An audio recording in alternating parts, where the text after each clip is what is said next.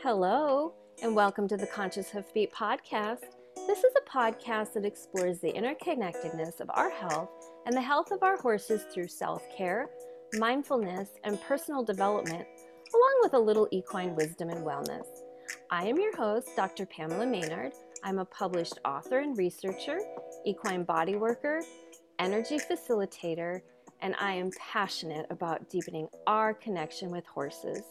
If you want a more meaningful relationship with your horse, it starts within yourself. So don't forget to go to conscioushoofbeat.com and sign up for our exclusive email list and start your inner journey today. Today, I have invited licensed practicing counselor from Howell, Michigan, Kimberly Cardisha, to talk to us about emotional rehabilitation for horses. Kim started her hidden promise because of what she was witnessing in her counseling clients and riding students. Her students started disclosing information and conversations much deeper and quicker than her counseling clients. Interestingly enough, the riding students were also reporting changes in their lives outside of the riding arena as a result of their interaction with the horses. In addition, Kim noticed how many riders were facing some type of apprehension, fear, or even traumatic reaction around the horses. She made it her mission to help with lack of confidence and all of its fallout. Basically, Kim moved her counseling practice to the barn. Kim is a learning enthusiast. She can never learn enough. She investigated, researched, and experimented with how the bond between horses and humans can help heal and enrich both species. And on her quest to figure out how to help riders gain confidence, she studied many therapeutic areas and techniques. This education and training included trauma and loss, anxiety and depression, positive psychology, the workings of the subconscious mind, leadership, and brain spotting. In addition, Kim has had the privilege of riding with some fabulous professional horse trainers, including Sue Sherry, Sue Hughes, Eric Heberman, Sally Swift, Martina Jen, Brian Newbert, Diane Sept, Joel Wolter, and Phil Oakes. This professional and passionate path has led Kim to working with not only her own clients, but also other equine facilitated professionals. Welcome, Kim. Thank you for joining me today. Oh, Pamela, thank you so much for having me. I can't wait to talk to you. I am super excited about this. This is a conversation that I've had a lot with some of my horse girlfriends, and it's hard to I think sometimes talk about and put it out there to some people because we believe that horses are sentient beings and have emotions, but some people may argue this because horses don't have the same emotions as humans, and they aren't able to communicate and express emotions the same way humans do. Also, I feel like people believe that being emotional is a bad thing. Would you agree? Would I agree that being emotional is a bad thing? That some people think it is, Oh, right? That yes, absolutely. emotions Yeah. kind of get a bad rap, right? So, like as a result of the negative side emotions, horses and people end up developing defenses to protect themselves, and then they have repressed emotions. They ignore them, and I think they're devalued. So when these Oh, yeah. these these emotions aren't released, the body holds on to them, and then eventually these emotions manifest into physical or emotional pain, right?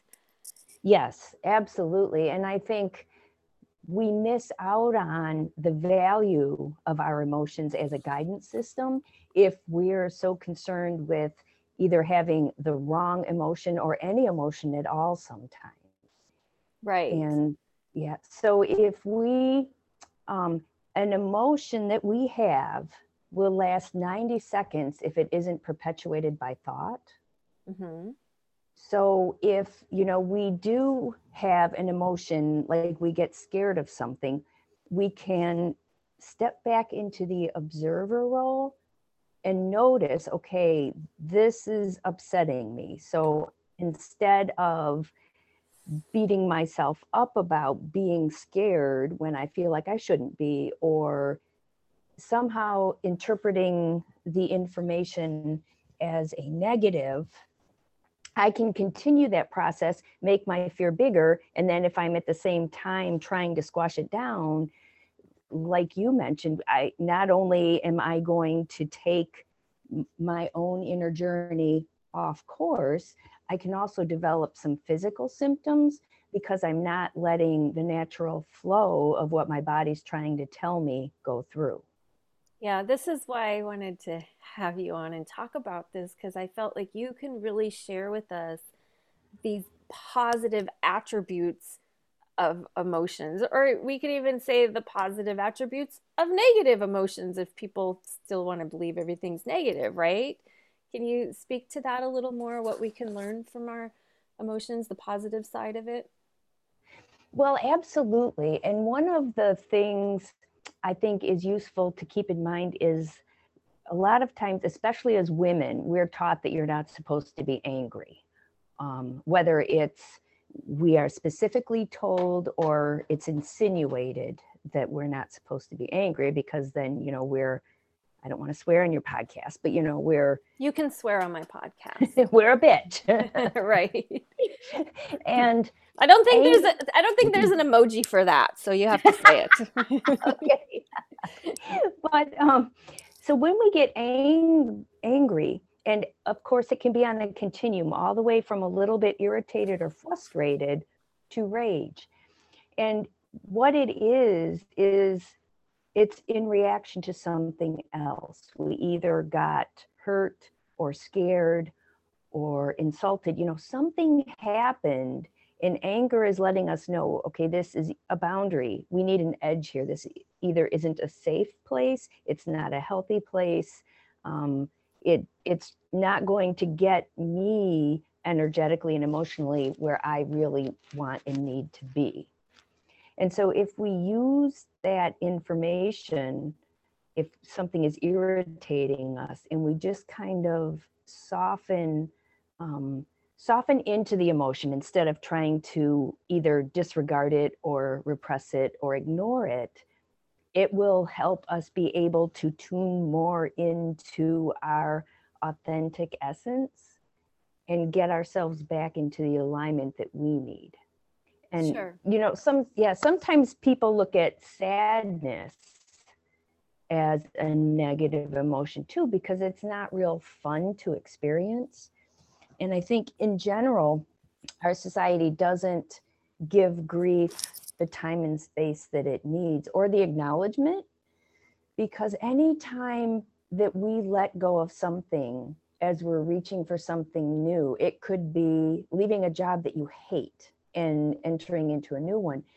You're still going to go through a grieving process because you're letting go of something. It Right. could be real quick cycling. It could be, 10 seconds, but it still happens, and it doesn't mean that you're doing anything wrong, or that, your life can't continue and be better, because oftentimes those that we grieve, we deeply miss, but there's always something to reach forward to in the future when we're ready, if we let that grief flow through us. Right. And so when we're talking about like horses and animals in general, because we know elephants grieve, people don't always acknowledge that in horses, I believe, and they don't believe that they will actually grieve too. And I feel like that's a good segue for kind of the next thing I wanted you to talk about, because you're so good at speaking to this, is about holding the space for this emotional healing, right? So our horses have these emotions, right, that some people call negative, and it's really just their way of trying to communicate with us, isn't it? And that's how I look at it. Oh, yes, I definitely see it that way. And I completely agree that they have some type of feeling experience. I mean, I don't I don't really get caught up in trying to name it or anything, because many of us, we know they have them because we witness it. And of course, to our horses as prey animals, feeling secure and safe is the highest priority. Otherwise, they're going to be somebody's lunch. Right. And so, because oftentimes we ask them to do things where they don't feel real safe, and sometimes with some training methods or trainers, they might have been pressured or almost bullied into doing something that can take a toll on them. Some horses will escalate and shy, rear, buck, take off. Other horses shut down and go inward. And so, as I see it, holding space for our horses involves giving them the time and a little bit of the physical space too, but mostly the space of time, and taking as much pressure off of them as we can so that they can kind of process through whatever tension they have to, I'd like to call it honoring our request. So say I want to get a horse on a trailer, and we all know that trailer loading horses can be quite a cluster. Mm-hmm. Um, and so one of my horses, um, I had the old owners bring her to the farm because I had a feeling it wouldn't be easy to get her on a trailer. And so after she had settled in, I decided, all right, let's start on this before we ever have to go anywhere so that we can do it in the time and space that makes it a non-pressure situation. Right. And so, yeah, what I noticed was I was bringing her in from the field, and as soon as she saw the trailer, her body tightened and stiffened. And so, in this example, holding space, I just, like I was leading her and she stopped. And so, I don't know, there was like maybe eight, 8 feet between us, maybe 6. And I just paused. I tried best that I could to stay grounded, um, to really calm my energy so that she could still energetically feel that I was letting her know things were calm and safe. And then I just waited. And gradually, her body began to soften a little, her head lowered a little bit, she licked and chewed. So by just kind of pausing and not putting any more pressure on her, I feel like that was holding the space so that she could release some of the tension that she had about what I was asking her to do, or just asking her to be around a trailer. Sure. Sure. So a lot of it has to do with energy, doesn't it? I really believe that it does, because our emotions are energy, and that's how horses communicate with each other. Like if you see um, a herd of horses kind of spread out in a pasture grazing, if one of them lifts their head and looks at something, oftentimes the other horses will respond in a similar fashion, even if they're not facing that horse. They can't really see what that horse did, but I think they feel it. So, our intentions and our thoughts hold a lot of weight, so to speak, when we're interacting with our horses. Yeah, I know Deepak Chopra teaches that everything is energy, and it really is if you stop and think about it. But horses are just such energetic beings, aren't they? And that's why it's so important for us to learn to hold that energetic space for them, and learn to um, read them and know what they need. Right? Sometimes we have to lower our energy. Sometimes we have to raise our energy. Sometimes we just have to hold it where it's at. Right? Yes, absolutely. And all of that depends, of course, on how our horses respond or react to what we ask them to do. Sure. Sure. I would love, I know you do a lot of energetic rehab work, and you include attunement with it. And I feel like I'd love if we can speak to that, because I don't feel like attunement is talked about enough. Can you go into that and share a little bit what this energetic rehab is for your work, and how you include attunement with it? Sure. And ah, there are some really cool definitions of attunement. And of course, I didn't think to write any of them down because I didn't know. But it's really about energetically aligning yourself with another. And so when we are attuned with our horses, we're in, you kind of call it, we're like on the same wavelength. We're communicating in that energetic flow, and we can each drop our guard a little bit so we're more connected. And I feel like the best way to move towards attunement with our horses is by holding that space and watching, observing their body language. And I don't just mean the big things, because oftentimes we're not taught to look at all those little tiny things, like if the muscles in their muzzle are rippling or how their eyes are blinking, and if we can see their muscles tightening or softening. And of course, we want the horses to be able to feel safe in our presence. So we are going for that softening, or that that opening where they really allow our energy in and offer their energy to us.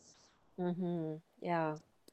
Yeah, I feel like that's why I feel like I preach this too much, but it's so important for us to learn to be present, right? Present with ourselves, so that when we show up for the horses and we're in their space, that we can be present with them. And that's when we start to notice those little subtle things. Like I, as a body worker and an energy facilitator, like when I'm doing energy work or cranial sacral or anything, and these horses have, some of these horses have been holding onto these emotions for their entire life, right?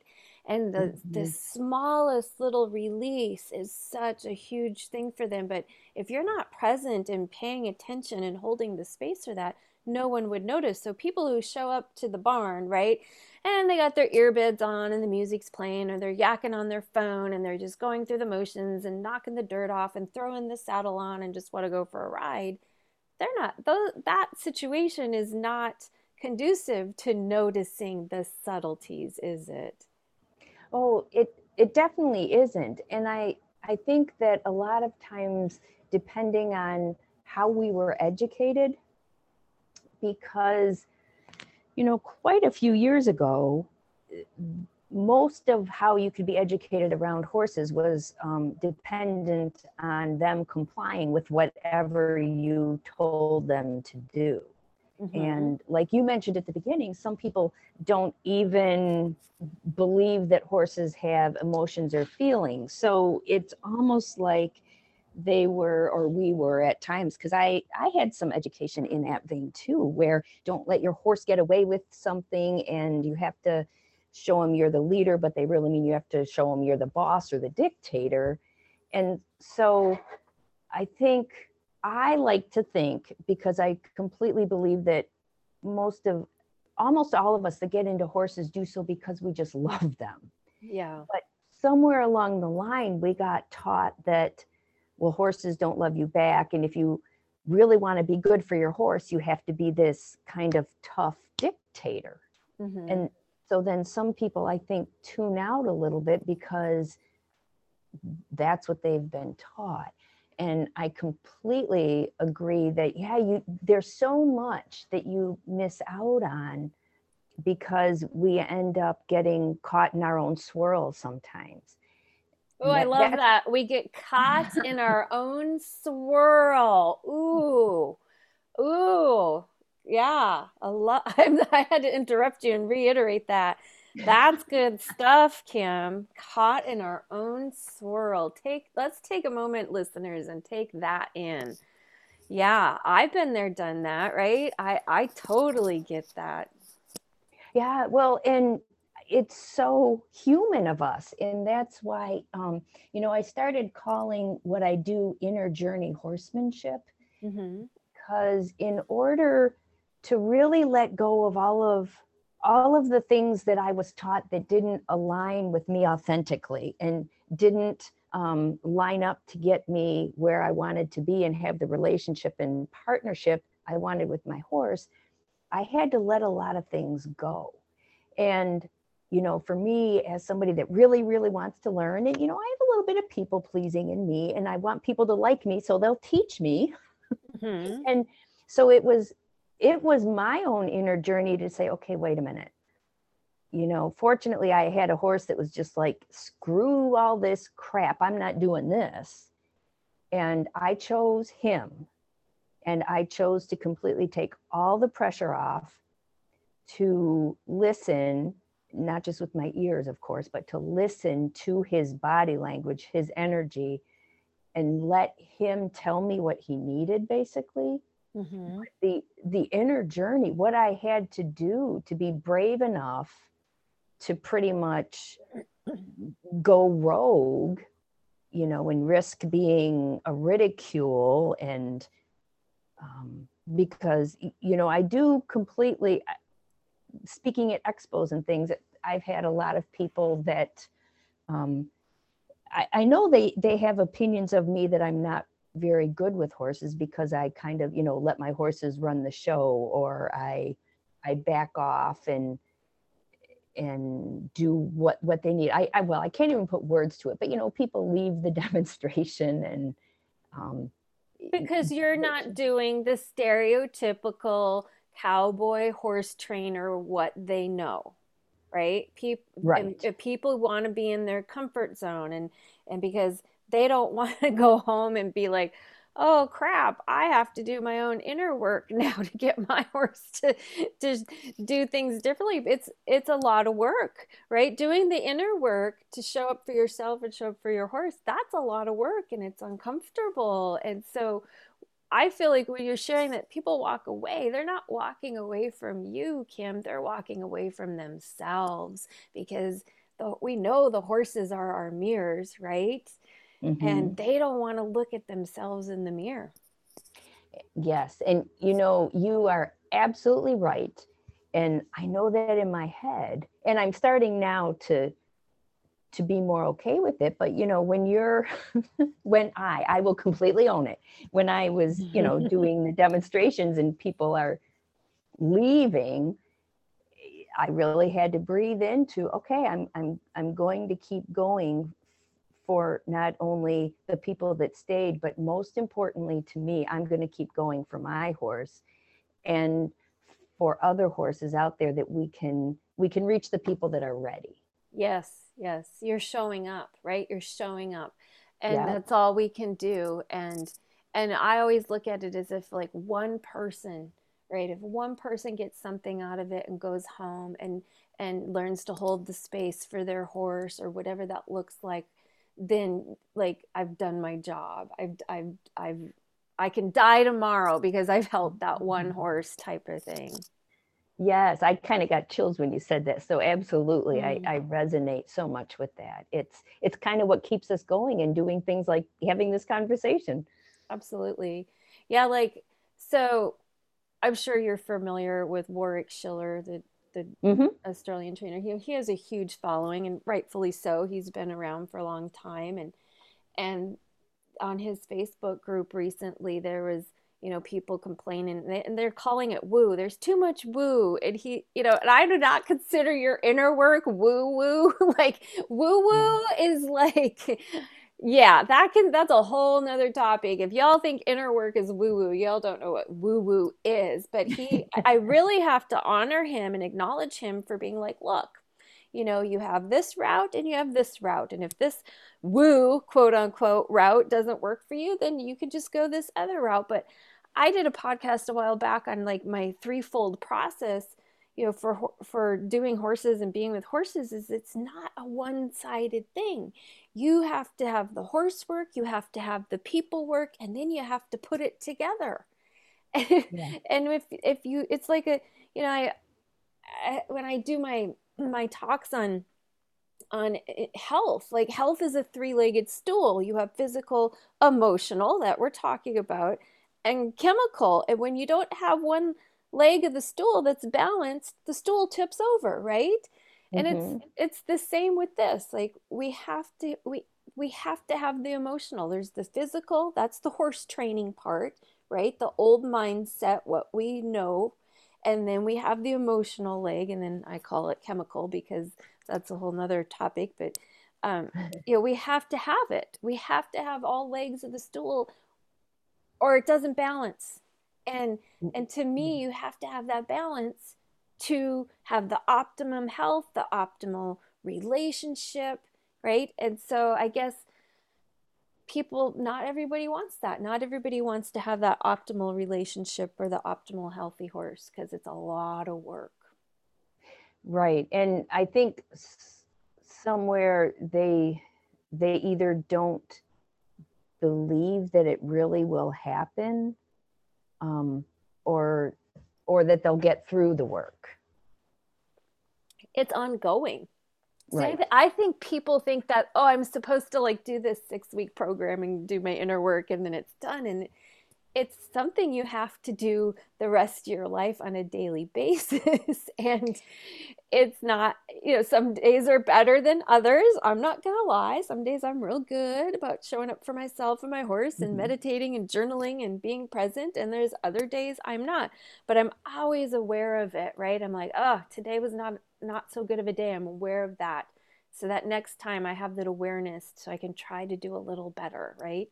Yeah. And you know what I think is the best part, Pamela, is as we develop the compassionate leadership for our horses, where we invite them and we hold space until they're ready to accept our invitations, and if we have to support or guide or help them release tension till they can do that, we're setting ourselves up with the neural pathways to do that, leading from the gentle strength, the compassion. It will start to overflow into ourselves. Now, my own experience is, and actually with other people that I work with too, is it's a little bit harder to be compassionate with myself than it is with my horses. But they've let me know through their tension, their release, their communication, that the more I embody what I want from them, the more willing they are to trust me. Yeah. And so to me, because, for some reason I just am a lifer on this journey of self growth, Yep. it's so much more meaningful, worthwhile, and it makes the bumps less catastrophic when I'm doing it with the inspiration of being better for my horses. Yeah. Beautiful. Well said. So, I guess the next thing I want to talk about is, we could talk about the inner work for ourselves, but there are ways to help horses release these trapped emotions. And, I use the motion code process. I do a lot of EFT tapping. There's a lot of great oils, essential oils and blends for emotions, and homeopathics are fabulous for it. Can you share with us what you do in your work for releasing emotions? Sure. And I do some of what you do also. I mean, I do I don't know if it's emotion code or body code with the magnets and Mm-hmm. tapping. I also, I've been Reiki trained, and probably like a lot of us, I find sometimes that energy flow just turns on because it's something that we all have. And sometimes I'll notice a surge in energy. Mm-hmm. Um, and I also, I think it's based a lot on the principles of the Masterson method, Mm-hmm. because I'll do the bladder meridian release often, and I had the first training, and I'll do some of the movements. But I've also taken that, like if I'm approaching a horse and I notice that as I'm getting closer, they focus on me and they might start to already exhibit some signs of release of tension. Mm-hmm. And so I'll pause there and, you know, wait until that wave goes through their body. And then most of the time they'll end up approaching me after that happens. Mm-hmm. And I do a lot based on kind of like the biomechanical principles and what I was taught in my years and years of being a dressage working student. In um, for some horses that I've had, movement really helps them get into alignment, you know, through finding first a steady rhythm, because rhythm is so healing. For us, it gets all three parts of our brain together. Mm-hmm. And I'm sure it does something for them too, but I'm not familiar with the terms or the research. It's just what I observe. And so, you know, asking them to move in that steady rhythm, get to what we would call forward, where Mm-hmm. they're in balance and alignment. And that often will help them release whatever has been stored in their body as tensions, whether it was a physical injury or some type of a mental pressure that they endured that kind of manifested in their body. So I do some lunging, some riding to help all these processes go through. I kind of consider it physical therapy in a way. Sure, Um, sure. yeah, because Because as we know, the emotions manifest physically, right? mhm. Yeah, so it's kind of healing through movement and balance. So that Yeah, I really feel like that helps release a lot of the tensions for them also. wonderful. I loved this conversation today, and I'm so grateful that you made time for us to join us. And I feel like, I wanted to talk about emotional rehab with horses. And really, what I heard from all of this is it starts with the humans. I believe that these horses that have this baggage and this tension is from the stress we humans put on them in the first place. Yeah, yeah, I completely agree.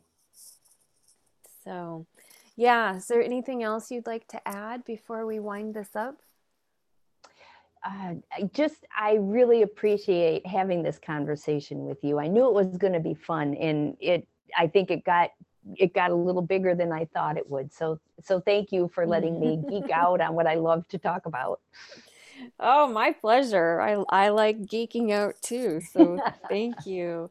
Yeah, like I think my challenge to the listeners right now is just I really hope you have a new awareness, around this our emotional lives with horses. Like we don't we do horses just even because of the emotional aspect for the love, the compassion, our appreciation, right? Like would you Mhm. agree? Oh, Yeah. absolutely. I mean, I think almost all of us fell in love with horses first and then found out that, oh, well, you're supposed to ride a horse if you have it, or do this or do that. But it was the something that touched our hearts that made us decide to invest all the time and energy and money that we do in these animals. Exactly. So yeah, I hope we brought a new awareness, and the next time you're with your horse, I hope you choose to be present and grounded and pay attention and see what your horse is trying to communicate to you through his or her emotions. And until next time, listeners, enjoy your horse. Thank you, Kim. Thank you, Pamela.